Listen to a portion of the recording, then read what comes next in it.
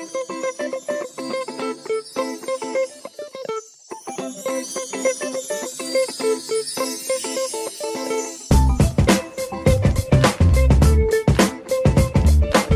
Venters, and welcome back to another episode of the Just Checking In podcast. I'm your host Freddie Cocker, and this podcast is brought to you by Vent, a place where everyone, but especially men and boys, can open up about their mental health issues, break down stigmas and start conversations. In each episode I check in with a special guest. We have a natter and a chat about all things mental health, as well as anything and everything else they are passionate about. If it helps that person with their mental health, we discuss it. My special guest for today's episode is a therapist, podcaster, and also former journalist. Zac Fine brands himself as the Masculinity Therapist, which is the name of his podcast, and he focuses on helping men and boys predominantly with their mental health. He has a particular focus on helping divorced men through a method he employs called the ceasefire method, and advocates for greater awareness around the UK's family court system and how men can navigate it properly to ensure they are able to see their children post-separation. Zac is also a facilitator at Temper Domestic Violence, which offers a therapeutically informed course to people whose abusive behaviours in their intimate relationships is a concern. They work intensively and effectively with violent, aggressive and abusive men and women who need help to change their emotionally driven behaviour. They are currently looking to expand their group of facilitators, so if you want to find out more, I will give more information about them at the end of the podcast. In this episode, we chart Zac's professional journey from starting out in journalism for a number of years to working in the City of London, at The Sun, The Mirror, and a period of time he spent living in France. He then unexpectedly had a child with his then partner and moved back to the UK to live closer to her and switched careers to public relations. After a few years of this, he had a breakdown and moved back to his childhood area of Cornwall, where he did corporate copywriting and a lot of surfing. After realising he was drifting in life, he began volunteering at the Samaritans charity and took the plunge to train as a therapist, which he qualified as in 2018. Since qualifying, he has been helping men, as I've said, and we discuss his work, the Masculinity Therapist podcast, the issue of parental alienation, and the stigma men feel in speaking about these issues when they affect them. For Zac's own mental health, we discuss fatherhood and the challenges that brought him becoming a young father, a period of depression he went through, and a very unfortunate sexual accident which, whilst he's able to laugh about it now, caused him a huge amount of sexual shame, trauma, and caused him to spiral into a very dark place with his mental health when it happened. We finish by discussing his decision to cut down his drinking altogether in order for him to be the best therapist and person he can be. So this is how my conversation with Zac Fine went. Zac, welcome to the Just Checking In pod, mate. Thank you so much for letting me check in with you. When I came across you on Twitter, I saw you were doing such amazing work to help men and boys. You obviously have the podcast, you have loads of other things, YouTube, everything in between. So first of all, how are you on this Sunday, mate? I'm very well. I'm having a bit of a family weekend. Me and my son and my girlfriend went and got the Christmas tree yesterday and decorated it. And it was just really nice having a normal morning. But then I started to go into a bit of a tech hole, realising my laptop wasn't working properly. We both had tech issues this morning, mate, so let's hope it falls through by the end of this podcast. Yeah. We've got a lot to talk about, and I want to dive straight in. So without further delay, are you ready to start the show, mate? Yes, totally. We're going to start your pod, mate, by talking about your professional journey, as you've had such a kind of varied and winding career to get to the point where you are now. So I want to briefly talk about university first, because you went to Goldsmiths University in London and studied anthropology, which sounds pretty straightforward. However, you joined a year early, so you must have been pretty bright. How and why did that come about? And tell me about your experience here, as you technically weren't legally allowed to drink, right? I was just a year ahead from a very young age, not because I was bright, but I think it was just a sort of practical thing, really. My mum wanted to move me to a good primary school And I don't know why. I still don't really understand why, but I was just always a year younger. It was something to do. We moved from Yorkshire to Cornwall when my parents separated, so it might have been something to do with the timings. I don't know. But the actual reason why I ended up on that anthropology course isn't very edifying. My first choice was journalism. My second choice was journalism. And my third choice was just this thing that I didn't really know what it was, that my friend Rachel said, oh, put this in if you don't know, because she was going to go and do it. Supposed to take a year out. Then I got home one night drunk and stoned after being at a friend's house party, and decided to steal my mum's car to drive to a beach party, and I wrote it off. And luckily I didn't get prosecuted or anything from the police because I was too young, and she didn't want to prosecute me, but but she did say, look, you either fuck off to university now on clearing, or you stay. And because I was working to save up to go traveling for a year, she said the other option is stay and pay me back for the damage to the car.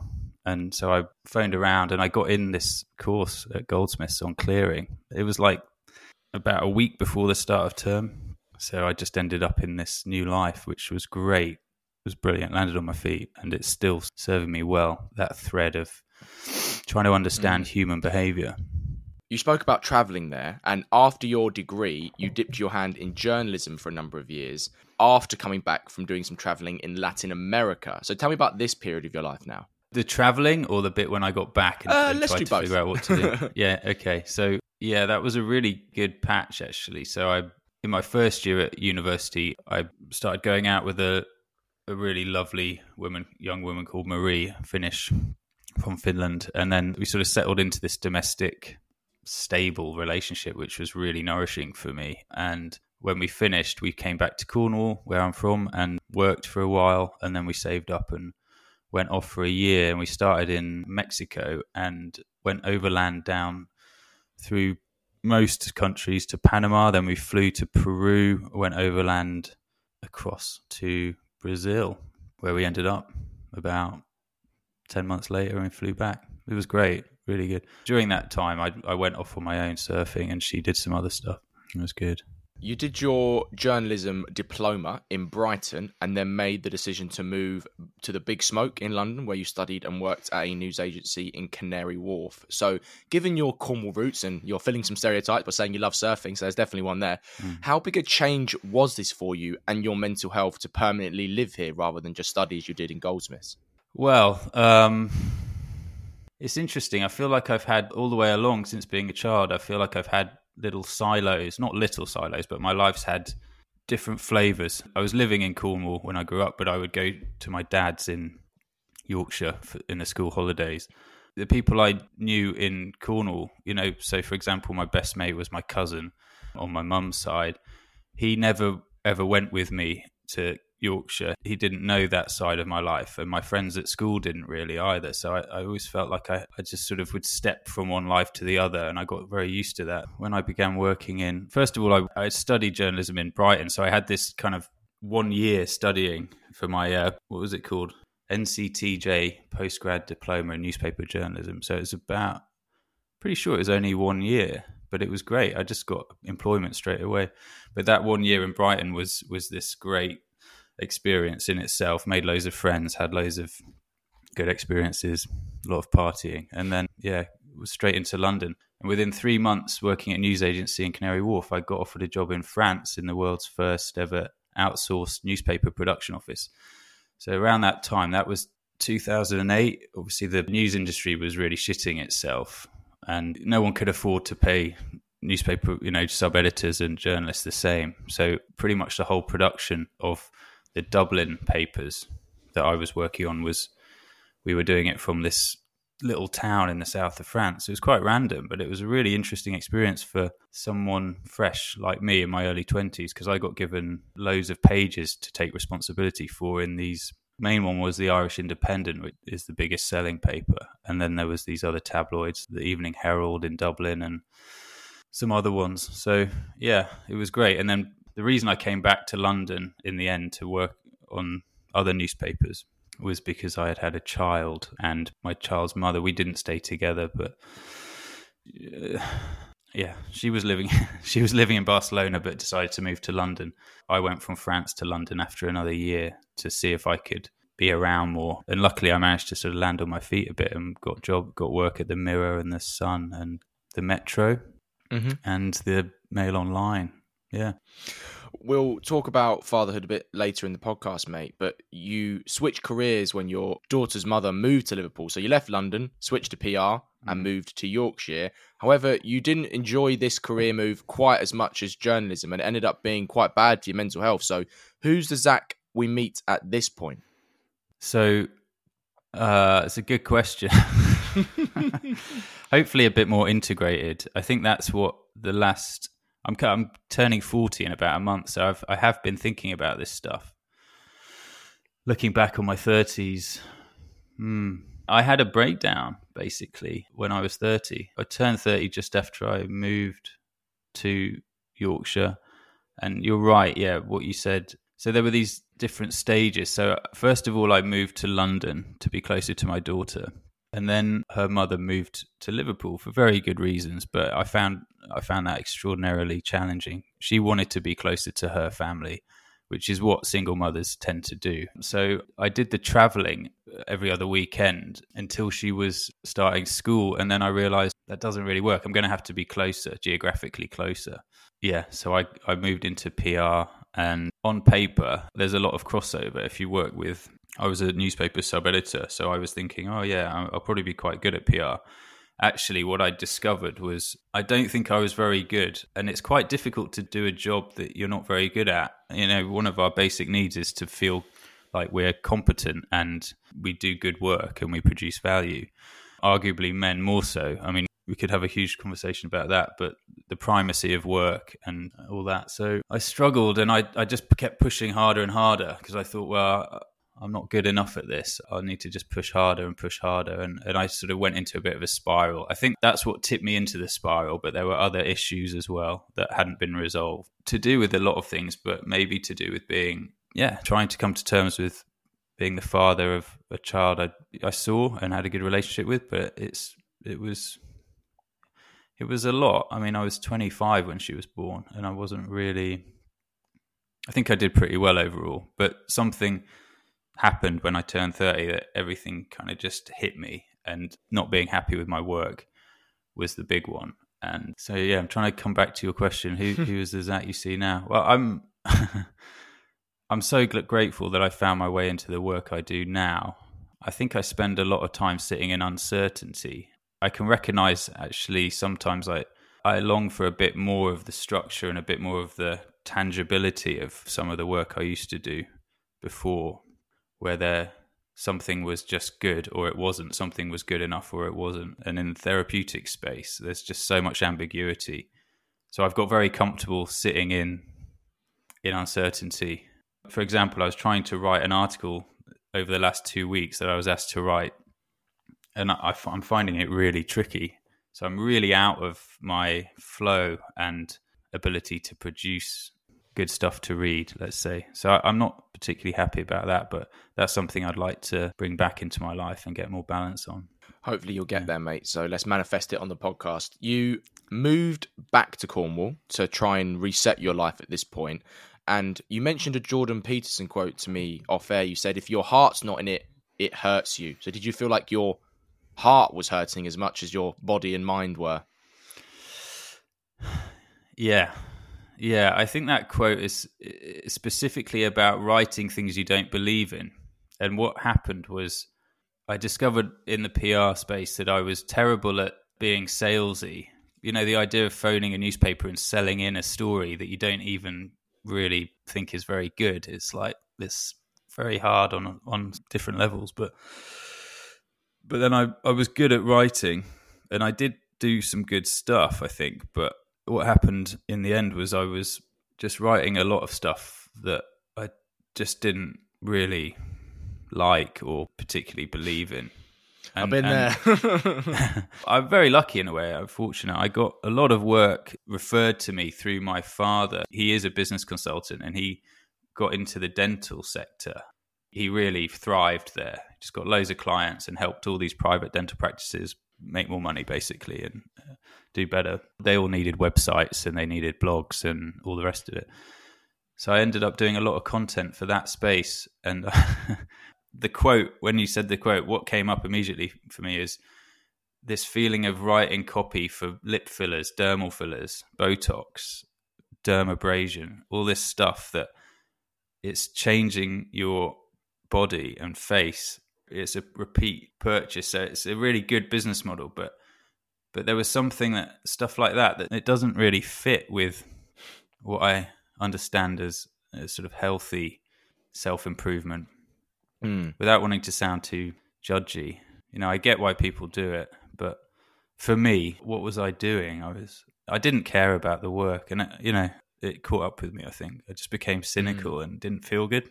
I want to move on to your transition into the work you do now, which is therapy and helping men, because it started when you were doing some volunteering work with the charity The Samaritans when you were in Yorkshire, and you continue this in Cornwall, in their Cornwall-based branch, I imagine.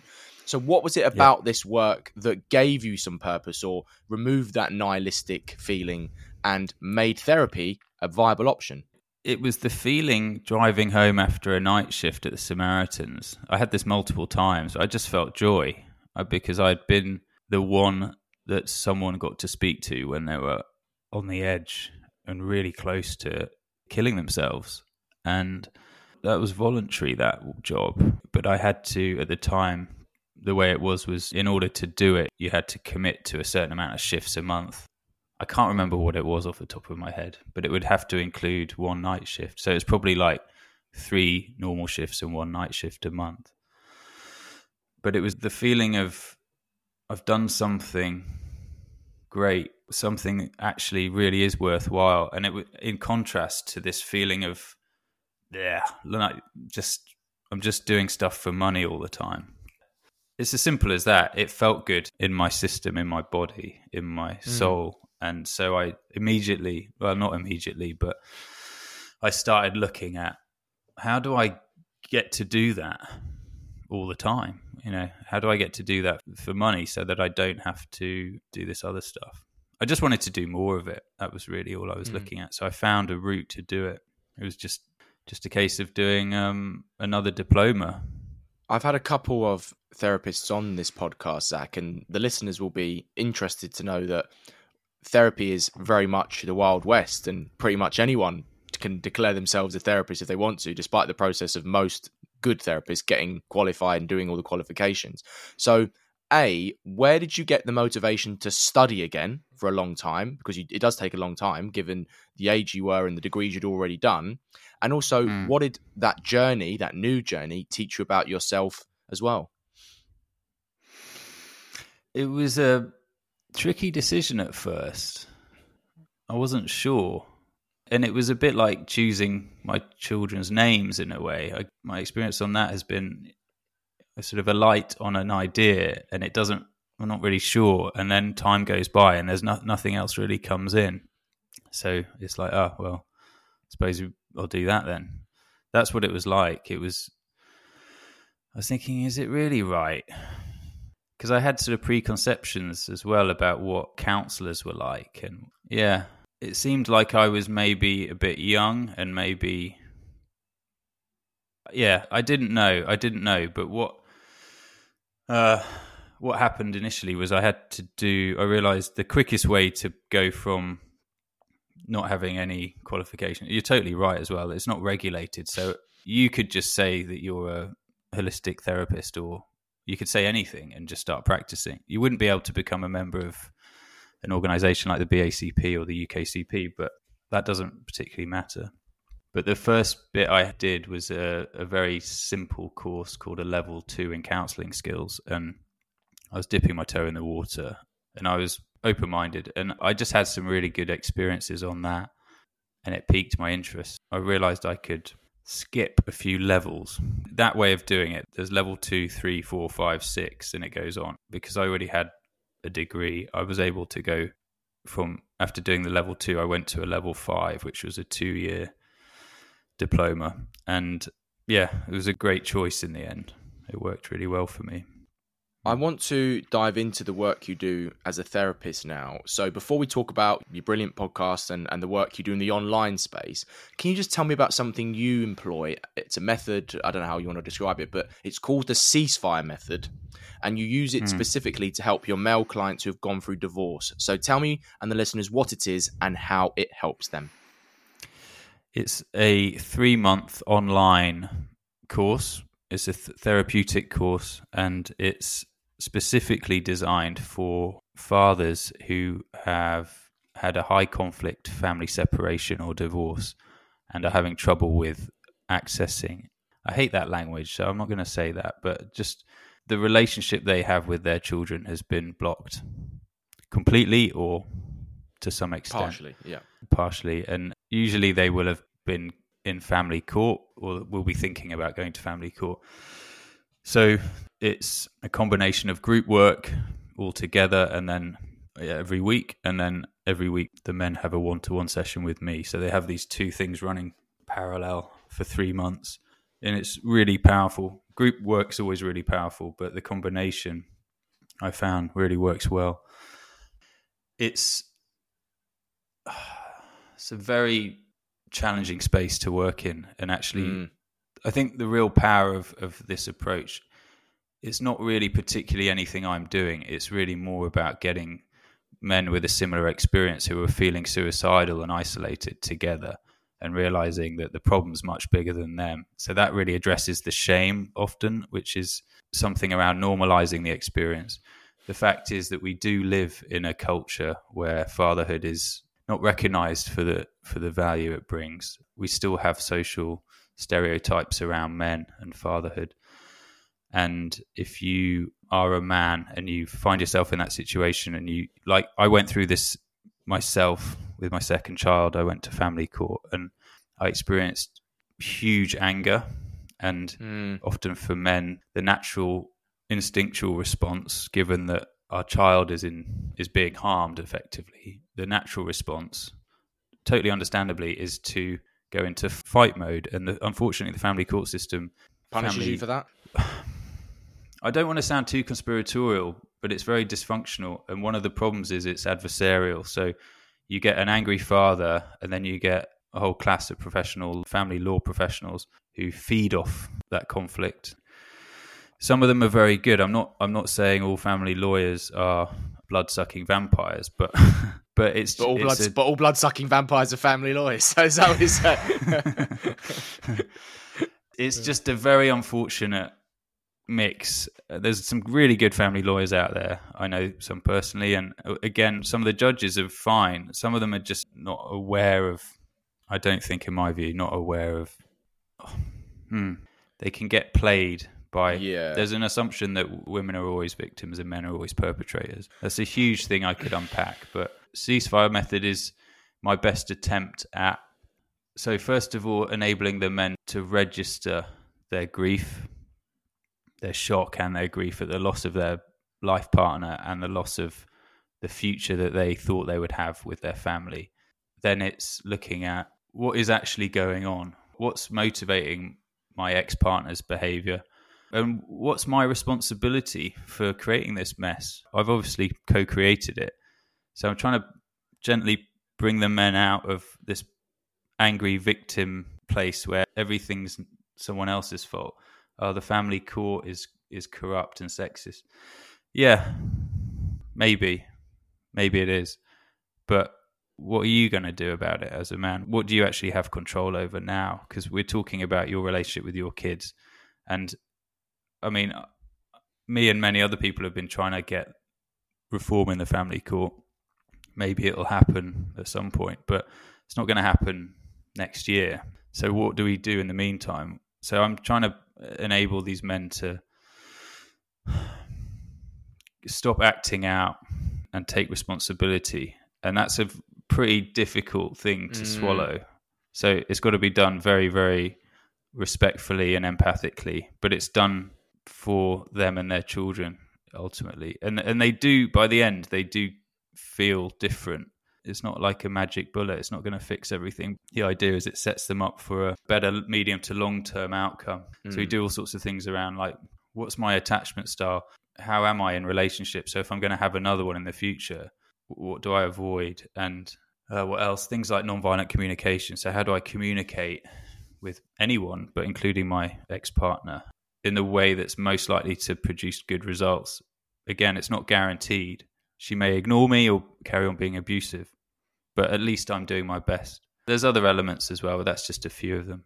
Well, I spoke with a brilliant guest called Nathan Wilson, who runs Dad's Advocates, which is an advocacy group that helps men who, like him, to gain proper access over their children. He had a high conflict ex. His high conflict ex made, false allegations of sexual abuse against him, which were obviously completely false. And like you said about the victim versus oppressor model, and how that's just completely outdated in today's modern society, I feel, but it's still obviously present in the family courts. There's loads of other things we could talk about. However, what I do want to ask before we move on, because we've got loads more to talk about, how do you personally feel when those men get their lives back on track, take responsibility, take ownership, and, hopefully get custody of their children, whether it's partial, whether it's full, whether it's something that they were just hoping for that, is viewed as success to them from the position they were in? I feel great. It was what we were touching on earlier. Something worthwhile has happened. I've just facilitated something that wanted to happen, but somehow I've been allowed to be a part of that. And it's a beautiful feeling. It doesn't necessarily mean that everything is fixed, and a man has custody of his child or even a reasonable amount of contact. It could just mean, so the last course I ran, we did a check-in after a year just to see where everyone was. And I read back to the guys. I had asked them in the final session a year before, where do you want to be in a year? And I read them back what they had told me. All the men that came, at least, a couple couldn't make it, but they were all way beyond where they wanted to be. So it's that power of manifesting and just charging up a vision and being witnessed by other men in a similar situation. Something happens. So that's a beautiful thing to be part of. And it's for the kids as well, At some point, even if these kids aren't getting to see their dads, they will in the end. And if their dad is in a better place mentally and physically, when that happens, then it's brilliant. I want to move on to the work that you do in the online space around men's mental health, Zac. So you set up a podcast and a YouTube channel called The Masculinity Podcast. So why did you want to take yourself out of the private space with your clients, which obviously you're doing great work in, and into the public space and expose that vulnerability? It's a brave step. Thank you. It's actually called The Masculinity Therapist. That's my YouTube channel. Apologies. No worries. Well, it sort of gets to a point which is, I find it almost impossible to do something if I used to be a bit of a perfectionist, so I'd want to work out how to do things just right. And then at some point I let go of all that and realized I'm just not going to do things I want to do unless I just sort of go for it and get it maybe more or less okay. That YouTube channel was a case in point. I didn't have the time or the inclination to set up a proper podcast. My impression is you're very organized and strategic and planning and everything's... Try to be, mate. Yeah. But for me, it was like, I just want to have, as I go along, these conversations with certain people occur to me and these opportunities just crop up. And all I wanted to do was to be able to, again, I don't really do any planning for the conversations either. I just invite people to come for a chat and we have a chat, and sometimes it turns into a really interesting one. So I just wanted to really capture some of these things because I thought they were really valuable for other people. And I think it does something. I think all these conversations do actually have a tangible impact on ignorance. Look at the conversations that Chris Williamson. Is that his name? He's great. He's one of the best. Yeah, he's getting so many views and listens. And I think things like that are actually helping turn the tide on ignorance around men's issues.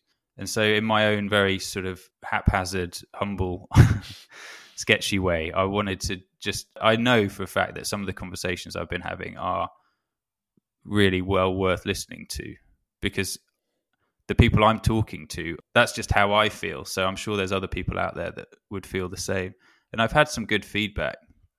But yeah, there isn't really a particular structure or theme. I did a series of chats with a 20-year-old guy, Pablo, who approached me. He was studying journalism and he wanted to do a feature piece on me and about men's issues. So we did that. And then it just occurred to me to suggest to him, why don't we do a series of chats, record them? Because you're a young man, you're experiencing all this stuff really for the first time. He'd gone through secondary school and then he was doing a degree. So in a way, it was like having conversations from different parts of the life cycle. I'd gone through family court and I was experiencing that, but he had the memory of school fresh, and he was experiencing what it's like to try and date girls when you're a 20-year-old man now. What's the average girl's attitude to men? So that was fascinating. So we did, I don't know how many we did. We planned to do 10. I think we did about 7. It was great. We spoke about fathers earlier in the pod, mate. And fatherlessness is an issue you want to discuss when it comes to children. It's something I'm a very big, passionate advocate for in trying to tackle. Why was this a focus for you? Well, my experience growing up, I wouldn't class myself as fatherless because I'm very much not fatherless. I have a wonderful father and he's really giving and present in my life. And more so as I've got older, in a way, I feel, because I can relate to him as a man. But it did feel like a wound, I guess, when I look back growing up. There was a bit of a hole, really, because I didn't see enough of him. And that's just the way it went, because my parents got divorced and my mum moved a long way away. And it was an echo of what I was describing earlier in my life. It's funny how our lives repeat these scripts, but it was almost exactly the same distance. So my mum, it's Cornwall to Leeds. So it was really only school holidays. So I felt the absence of a father and a man in my day-to-day life. And I felt that sadness. There is just a sadness there. That awareness of other friends having that at home when I'd go to stay over at friends' houses, and a longing for it.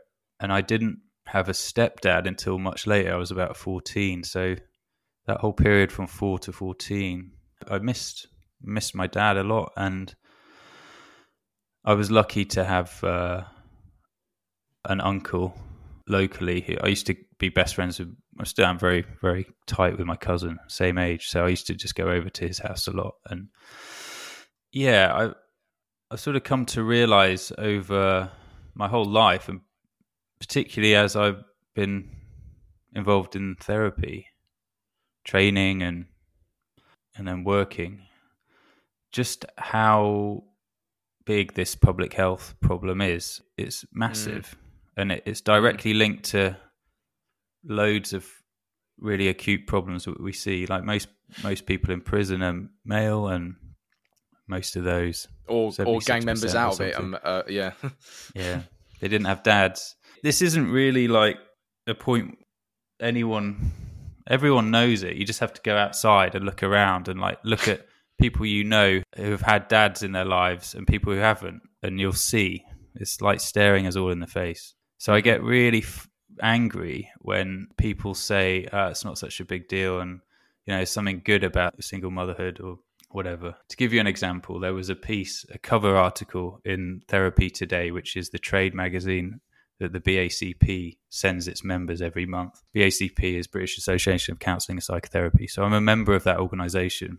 One of the things I've agreed to do for my membership is to uphold the reputation of my profession. So I've got to be careful how I talk about this. But there was an article on the front page called Sons of Our Fathers in November 2019.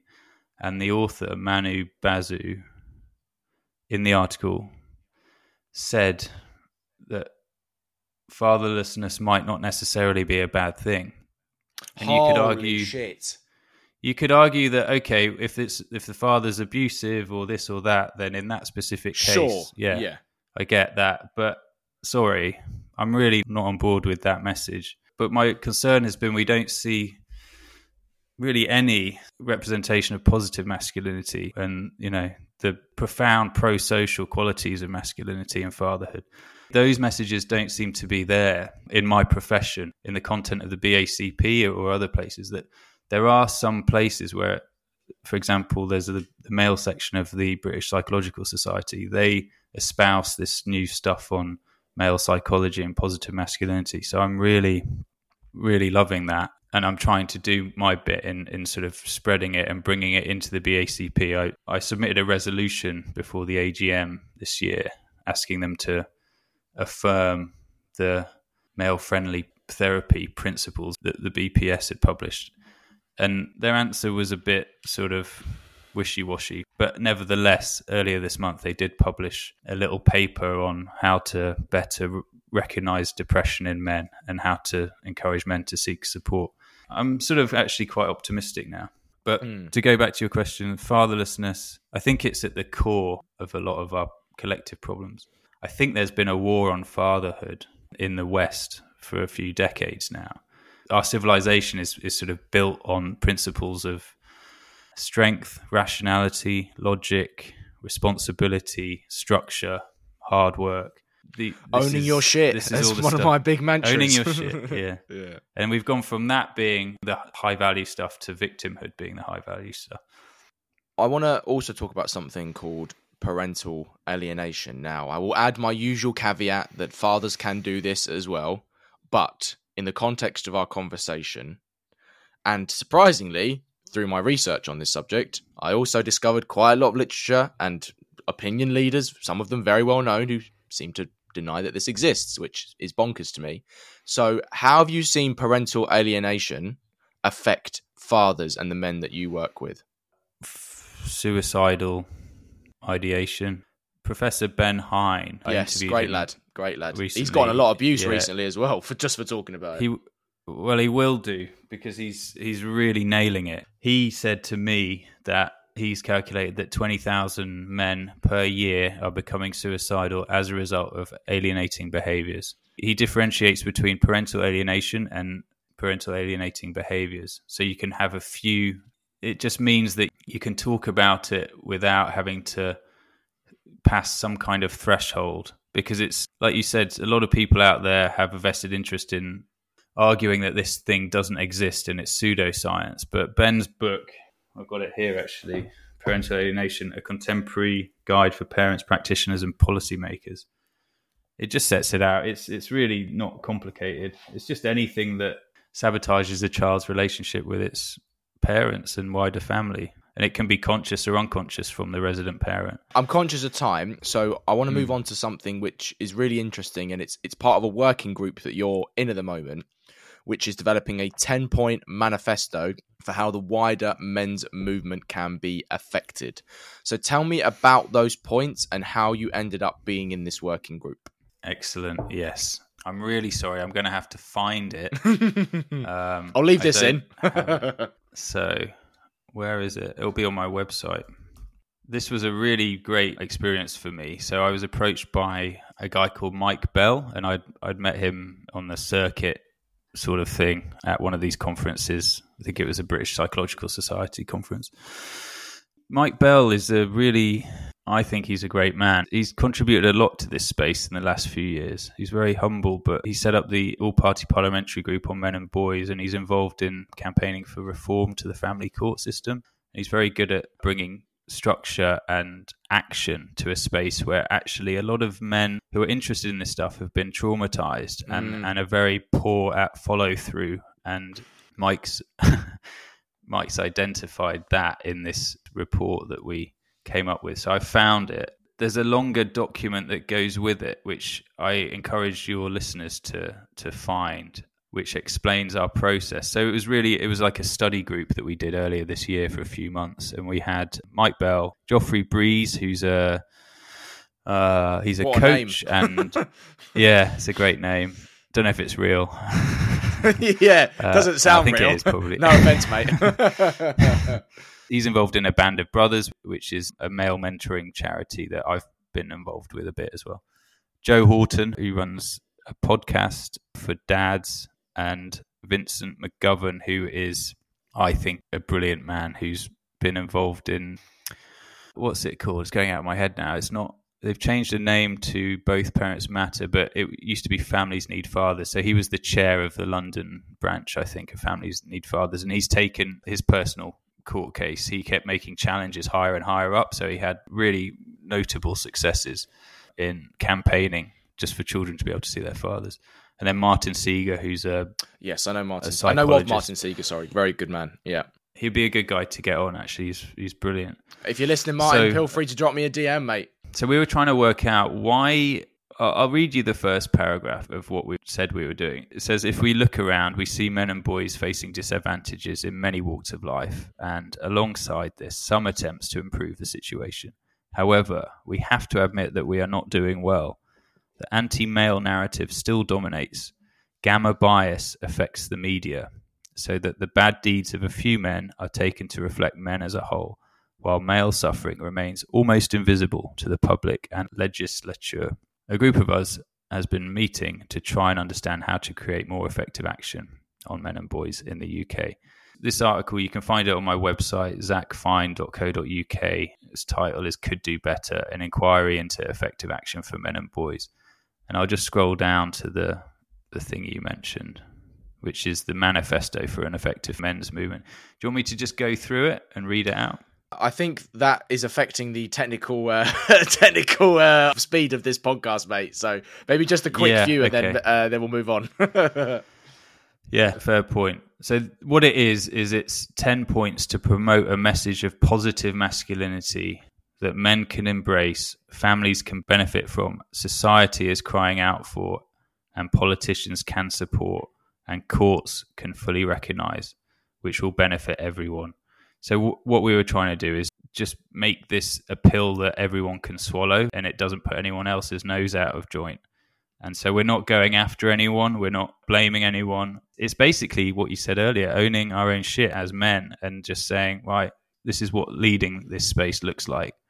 Before we reflect, mate, you spoke about something called gamma bias, which might be a factor in the issues that we've been discussing. And I remember this being mentioned on a trigonometry episode with someone. I can't remember who it was, annoyingly, off the top of my head. But they basically allude to the fact that when it comes to certain men's reporting on their issues, some media outlets will de-sex the reporting. Mm-hmm. Just explain what this is then for the listeners and how it affects the wider coverage. Okay, so this theory says that there's no great conspiracy, but this is just an adaptive, innate way of interpreting male and female behavior. It's framing any negative harm, any harm that men commit. Their maleness is magnified in any reporting of that. Any harm that a female commits, her femaleness is minimized. And conversely, any good stuff that men do, their maleness is minimized. Any good stuff that women do, their femaleness is accentuated. And their femaleness is celebrated even. So, if, let's say, a building is on fire and a firefighter goes in and rescues a baby, no one will ever mention that it was a male firefighter, unless it's a female firefighter, and then that will be the actual story, is a female firefighter has done this incredible thing. You hear a lot about how bad men are when a woman gets raped and murdered, or a child gets killed by a man. It's this evil man, toxic masculinity. But actually, most child murders are the number of infanticide. Mums tend to do it more. You don't hear that, but it's there in the data. Or, for example, if a couple do it, it tends to be the man that's mentioned more in the coverage of the infanticide, I think. Exactly. I want to reflect on your professional journey, mate, because I know we are a little bit rushed for time. So first of all, what has been your proudest achievement on it? Ooh, wow.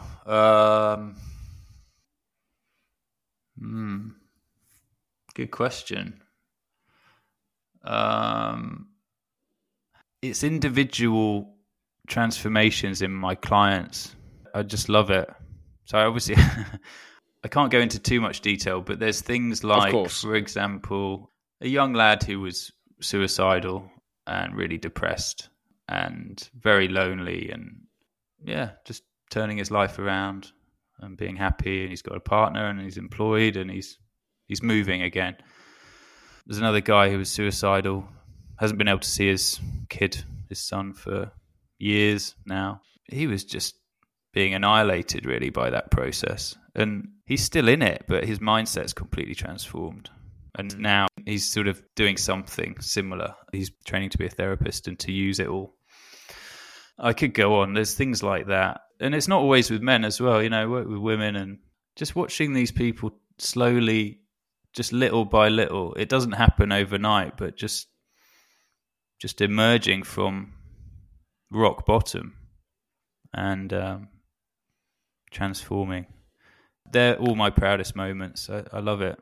And as a final question, mate, before we move on, what has this journey from journalism to PR to copywriting when you hated it, and now therapy taught you about yourself?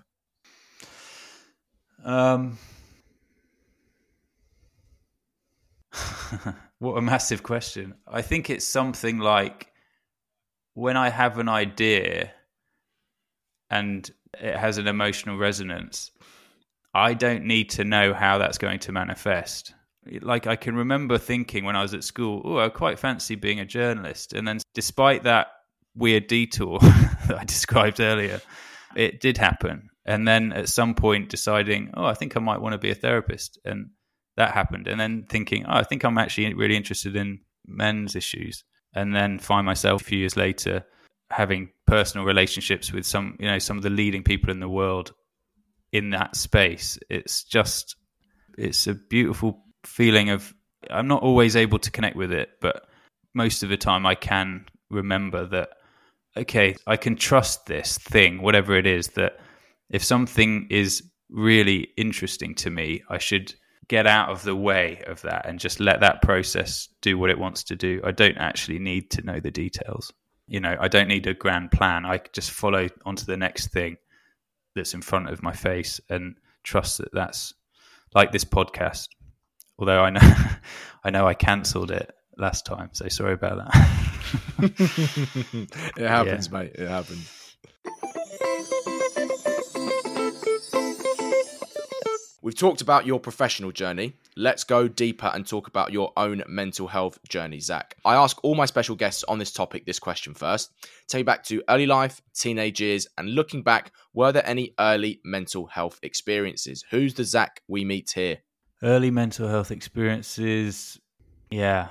I mean, teenage years, smoking weed and spending time in that type of space, I'd really struggle with now. So, the idea of my 14-year-old daughter doing that is just awful. Yeah, I look back and I can see a happy enough guy, but sometimes a vulnerable guy. I got into a really dark place when I was 17, actually. An unfortunate thing happened, which was connected to getting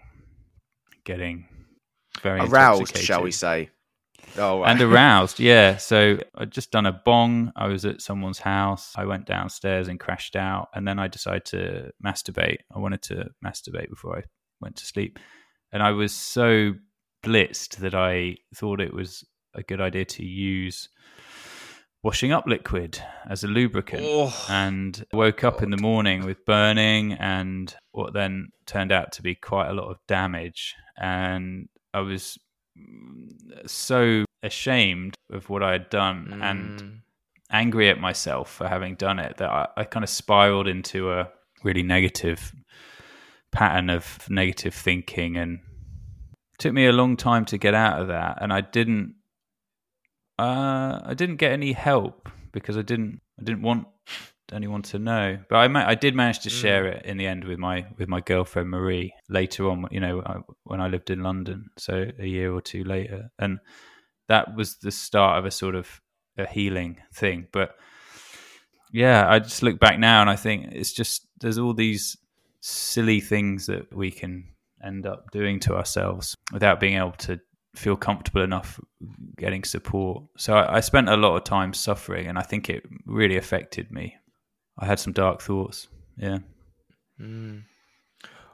One really powerful thing you mentioned to me off air, mate, and I think it links to the sexual shame, is this feeling of wanting to turn back time. And I resonated with this hugely because I felt this exact sensation every time I made a big mistake when I was younger and I had an anxiety attack. Normally it used to come in the form of me saying something stupid or accidentally offensive to someone and making them upset, and that used to really, really affect me.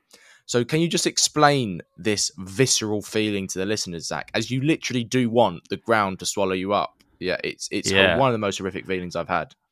I remember, so it's thanks for just coming back to that, because it's easy to dismiss how difficult this was and how big it was in my day-to-day experience. But I would wake up in the morning and just kind of feel normal. And then I would remember, oh, fuck, yeah, I've permanently damaged my penis. And then I would just get this like hot flush of self-loathing. And I guess it's almost like I would describe it as Cain energy, like this disgust at myself and anger at myself. And then this like hostility at everything, because life and the universe is so fucking shit, because I was so young, and what it felt like at the time is I've permanently, I don't want to use bad language, I've permanently ruined my chances of having a normal, an ability to function normally sexually. And I think at that age I was already, like most people, a bit insecure sexually, and I hadn't found, only just really now in this stage of my life kind of completely comfortable. But then I was really self-conscious. So I was getting this kind of obsessive loop of thinking back to that day and like, why did I make that decision then? Why did I do that then? And then after it, when I woke up, why didn't I immediately go and get help at a doctor? Or why didn't I, wash everything off straight away, or this and that? And it would just go on and on and on. And it affected my ability to have any confidence in any decision that I made. And then that sort of spiraled out into other problems. So what I then began doing was taking refuge in getting stoned more. And then sexual experiences I would really not really feel okay with unless I was drunk or something. So I would use substances as a way of ameliorating the shame. And then what happened then, I can now see, is that set into, of course, a whole series of other consequences later on. So just like dysfunctional sexual behavior and just not a healthy relationship with my body and connecting with women I was having sex with, and because of that shame that I couldn't voice. And like I say, it's taken years, but it just took a long time for me to be okay with it all. When did you get to the point where you could own it? Because it's a very shame-filling thing to experience. I always say, as a famous quote from comedian Miss Pat, that if you can laugh about your shit, you own it, or you laugh about your pain, you own it. When did you get to the point where you could own it and maybe even laugh about it? A few years ago. So probably 3 or 4 years ago. I think what really facilitated it was the quality of relationships just got better and better. So I could touch in with it before with my sexual partners, but yeah, I noticed in the last few years, I'm in a relationship now, and I had one before that where, I don't want this to sound like the partners I had before there was anything lacking. Of course, it was it was a reflection of where I was and the types of conversations I could have. And we meet people at certain times for a reason, I think. So yeah, just building capacity to be real and to be vulnerable. I mean, it kind of sounds pretty cliched, but I really think it is that. It's like it's as simple as that, mate. It really is. Yeah. We both know, mate, that trust in men for disclosure is massive and stereotypically needs to be at a much higher point than it is for women. So that first conversation you had with the first partner you told about this incident was obviously a really big moment for you. And the way that person reacted was a very big moment, because if she didn't react the right way, that could have sent you right back into that dark place to spiral, and you could have potentially never told anyone about it again. So just tell me how she reacted and how you built that trust to get to that point. She reacted beautifully. It was probably mainly non-verbal. I can sort of now remember, I can see her as you've brought it up. I know where we were, and yeah, she was just supportive and concerned, and she recognized and validated that I was hurt. It was a real sensitive, tender wound that I was letting her see, physically and metaphorically. It was so healing just in that moment. I don't think we really ever talked about it much after that. That was it. That was fine. Just to get it out there. One thing I found interesting was that despite this horrific incident, you did say that you learned about yourself. And now that might be surprising to my listeners. So tell me what those learnings were outside of, obviously, the obvious point, which is to never use fairy liquid to masturbate ever again. Please don't. Just don't do that.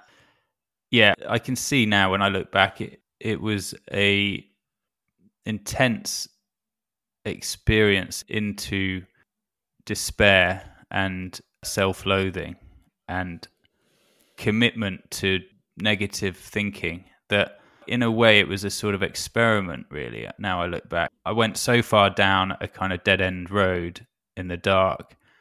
I went far enough to realize that I actually didn't want to carry on going down there, and I chose something else. Maybe it was something about learning that I have a choice about how my life is going to be and unfold and feel. Those behaviours, that time when I stole my mum's car and wrote it off, it was a direct result of feeling that despair. I started doing risky things more and more. I did a couple of other things as well, like jumping off the rocks at South Fistral when it was too big. No one was in the surf, and I sort of got this slightly suicidal tendency started coming out.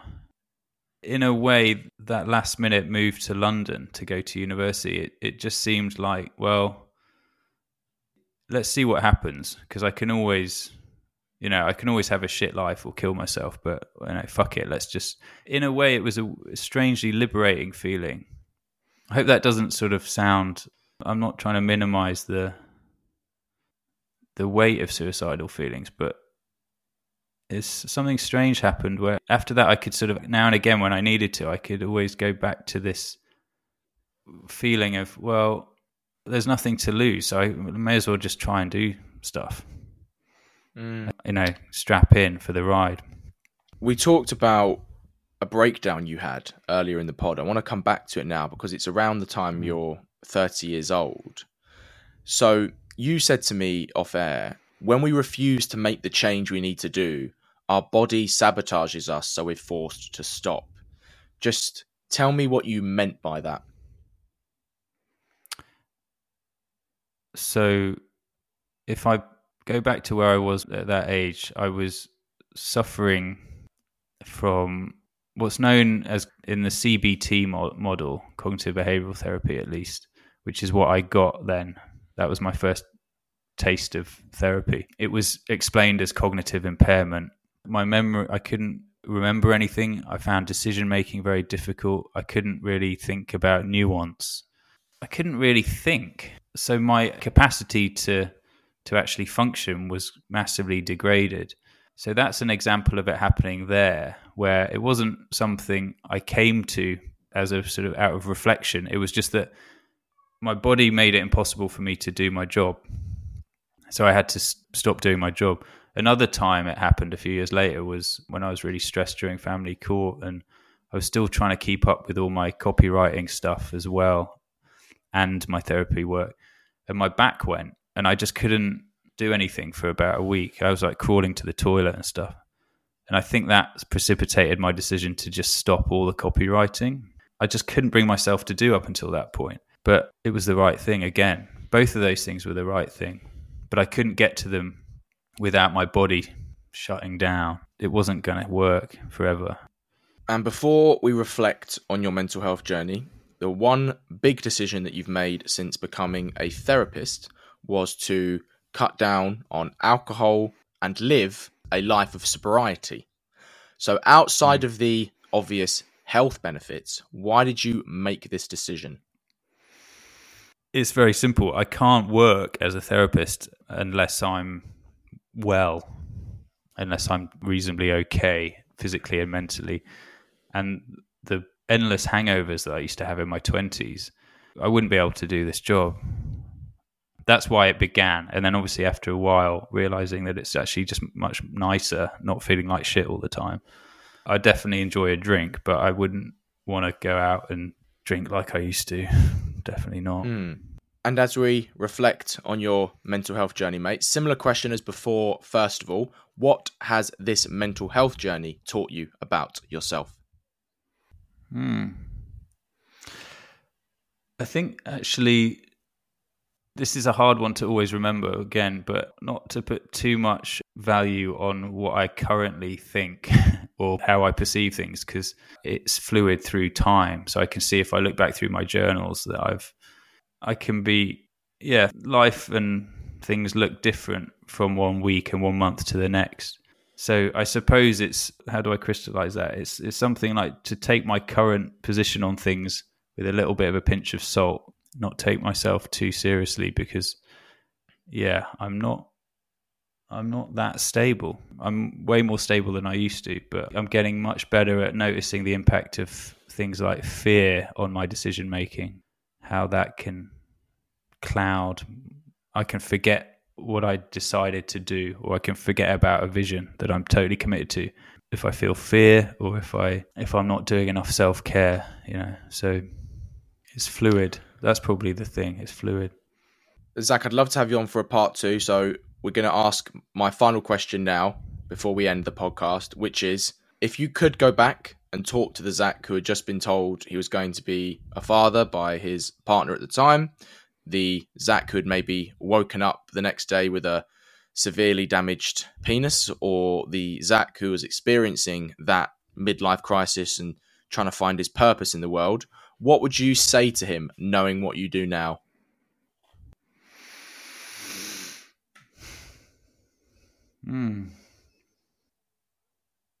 All of these experiences are going to provide the wisdom and the humility that you're going to need. This is actually medicine, and it's okay. It's okay. The pain is actually okay, and the grief is okay. It's not just okay, it's essential. Zac Fine, it has been an absolute pleasure having you on this podcast. Thank you so much for coming on the Just Checking In podcast and talking to me, mate. Thank you. It's been a real pleasure. Thanks, Freddie. Well, that's all we've got time for in this episode of the Just Checking In pod. A big thank you to Zac for being my special guest and for letting me check in with him. I'll put some links to where you can follow Zac on social media, subscribe to the Masculinity Therapist podcast, or find out more about his therapy work and the ceasefire method in the show notes. I'll also put a link, as I said, to Temper DV. The website link is also temperdv.co.uk. As always, thank you to all the venters who tuned into this episode. Remember, if you've liked what you've heard, please do give it a share on social media. Tell your friends or work colleagues about it. If you're feeling generous, write us a review and give us a 5-star rating on Apple Podcasts. If you like what we're doing here at Vent, please consider supporting us by going to www.patreon.com/VentHelpUK, or you can make a one-off donation to our GoFundMe or go to our Linktree. That's linktr.ee/VentHelpUK. We hope to check in with you again very soon. And remember, guys, it is always okay to vent.